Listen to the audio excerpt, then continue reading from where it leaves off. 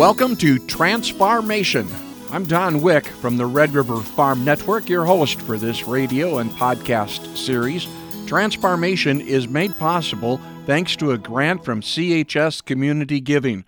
Our appreciation goes out to your local CHS Cooperative and CHS Family Giving. Transfarmation itself began this past year, last year, 2019, as a partnership between the Red River Farm Network, the Minnesota Department of Agriculture, and numerous stakeholders throughout our region. In this update, we're visiting with Marty Reich, who ranches at Zapp, North Dakota.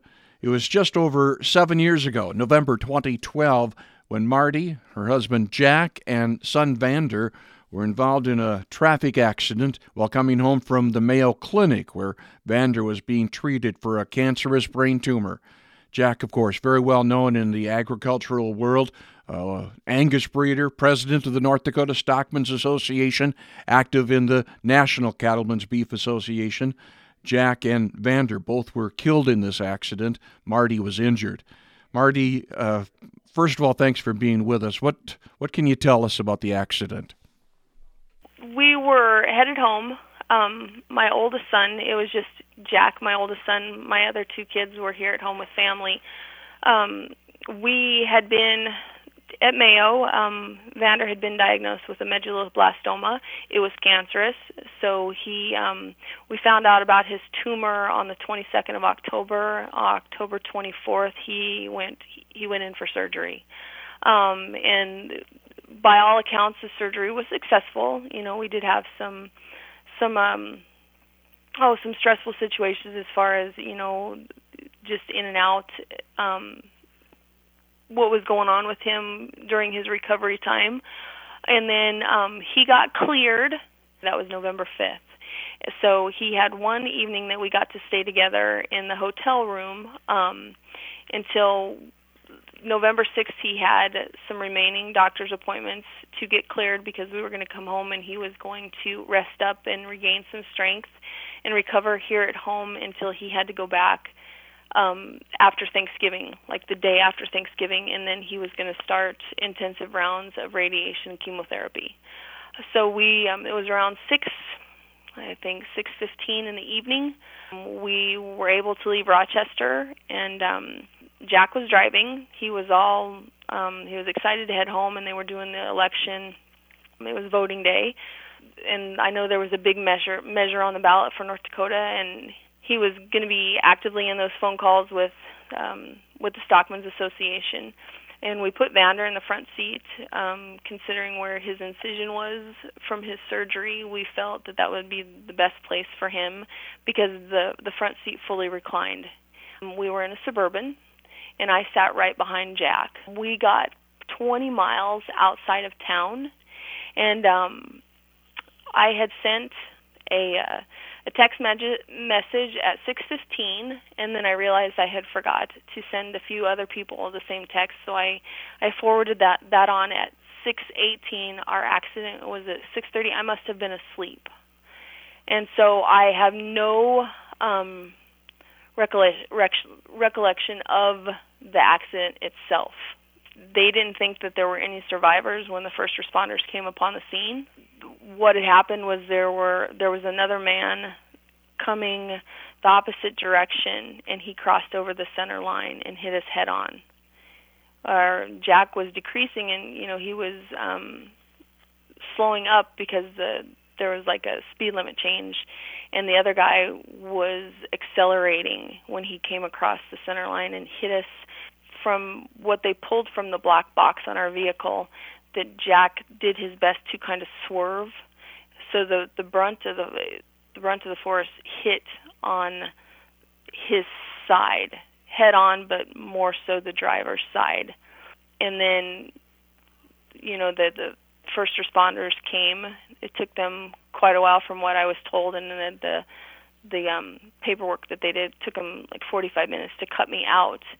And they lifelined me back to Mayo, and that was only like 20 miles from where the accident was. They didn't think that I had enough time through ambulance, so they air flighted me. Those days, I don't remember anything. my mom really pushed for me to be home for Jack and Vander's funeral, because my mom knew me and knew that I would not be able to handle that if I wasn't involved in it at some point. So she really pushed for them. So a week, I was at Mayo, I think a week or just under a week, and I had friends that had to, they transported me. They had to have their vehicle tested and a simulator, and then they had strict instructions of what they had to do, as far as making sure that I got safely back to North Dakota. And then from there, I was in the hospital in Bismarck. I was there a few days, and then I was able to come home. So I was home for the funeral, and the funeral was probably 8 days after the accident. In North Dakota, they don't like to wait that long, so they really pushed it back for me. Obviously, so much stress with Vander, going through his treatment and those kind of things, and then this accident. The grief had to be pretty overwhelming. I would guess you'd just be numb at that point. Oh, yeah, by all accounts. I was emotionally exhausted from his cancer, learning he had cancer, and his surgery, and then we were just so excited to come home and see our other two kids. Vander was really excited to see his brother and his sister. Jack was, because we had left the ranch in the hands of Jack's dad and his brother and our neighbors. God bless them. They pooled together and they took care of things for us, and we were able to, because, in the fall of the year, that's right when we were, preconditioning and getting ready to wean and all of that, and then with the bulls that you have to weigh and stuff like that just to start your performance testing. But so yeah, he was happy to come home, and we were going to make a plan as far as moving forward with Vander's treatment, because Mayo wanted to do his radiation. They said later on when they started to do the chemo that we could go to Bismarck for that, but as far as the radiation portion of that, we were going to have to be in Mayo for Vander's treatment. It was going to be approximately, he was looking at a minimum of 9 months, and his radiation was going to be very extensive. It was going to be from the top of his head to the base of his spine. So, it was overwhelming, just emotionally drained. And then, yeah, I didn't know what end was up, really, right afterwards. I was aware, but I can't say that I was fully aware because I had so many injuries. I was in a wheelchair, those first few weeks. You had to have a support system really to help you move forward. Oh my gosh, yeah. I wouldn't have been able to do it without the support system. My mom and dad were here. Friends, neighbors, my father-in-law, we were taken care of.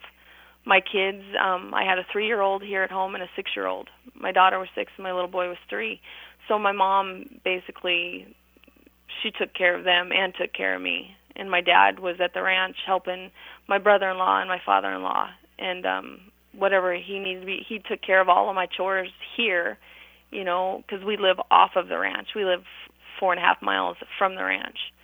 So we always had that commute, because my father-in-law, he lived on the ranch.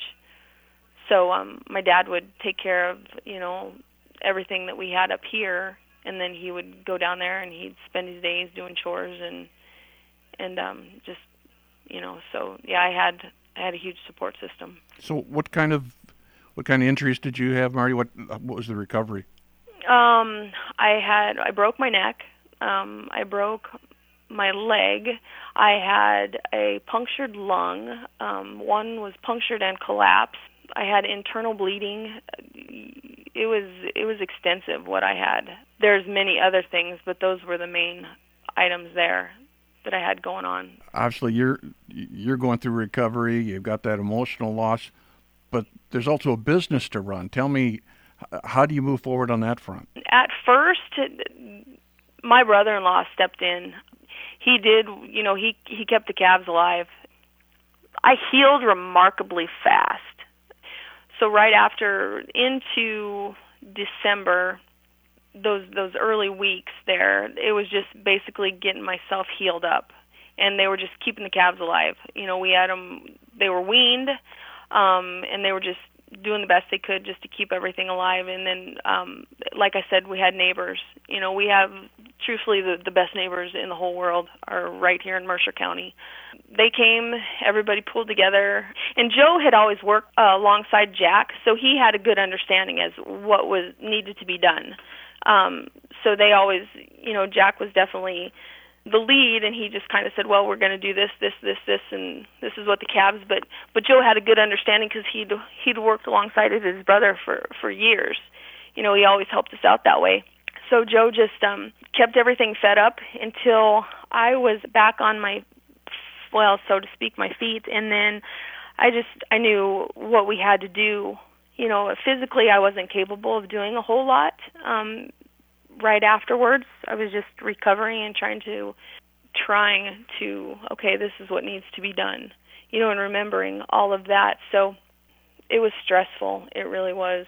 It had to be. And then, it's even hard to recall all of the emotional part of it, because the grieving process for me was delayed because I was injured so badly.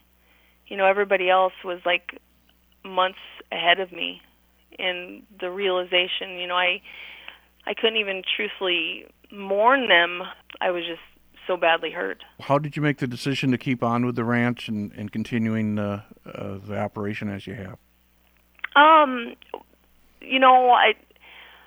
love the cows, and as far as changing it, I knew I didn't want to make a life-changing decision, another life-changing decision at that moment. I had enough change, so I was going to I made myself a vow, and I talked to my kids about it because I have an elementary education degree, and I was like, okay, so do you want to keep doing what we're doing? And now I'm visiting with a 6-year-old and a 3-year-old.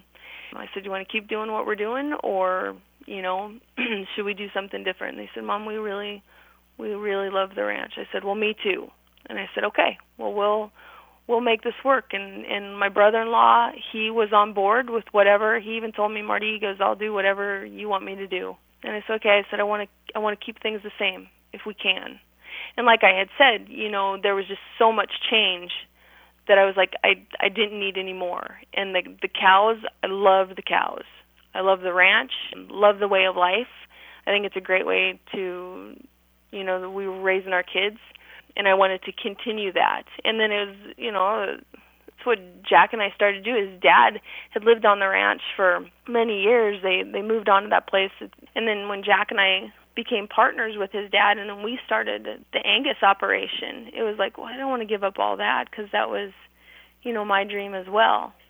Jack truthfully made all the breeding decisions in the direction that we were going to go.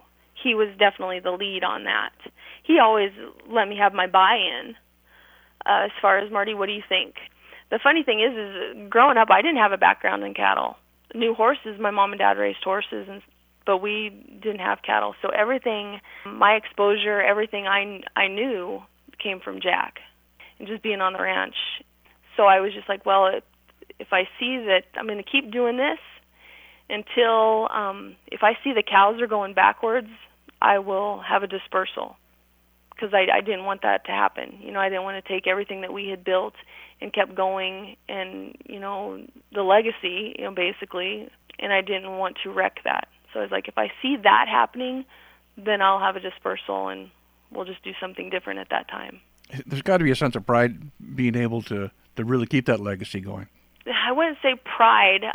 That's just who I am. It's like, I don't even really think of it in that terms. It was just like, this is just what we're going to do, and I'm going to make it happen one way or another. Failure wasn't an option at that point. It was just like, okay, I'm going to keep this going because this is not something else I'm going to lose. But I was very aware that should it go backwards, I wasn't going to allow it to just completely be tanked, I know there's a lot of people who are like, Marty, how did you even do that? And I have a great support system, I was worried about the decisions that I was going to be making, and I remember this, my neighbor, Casey Voigt, and I asked him, I said, I'm just worried I'm going to make the wrong decision. He goes, Marty, you only have to get 50% of them right. And I go, well, I should be able to do that, just half of them. And he goes, yep. He goes, the rest, he goes, you just have to get 50% of them right.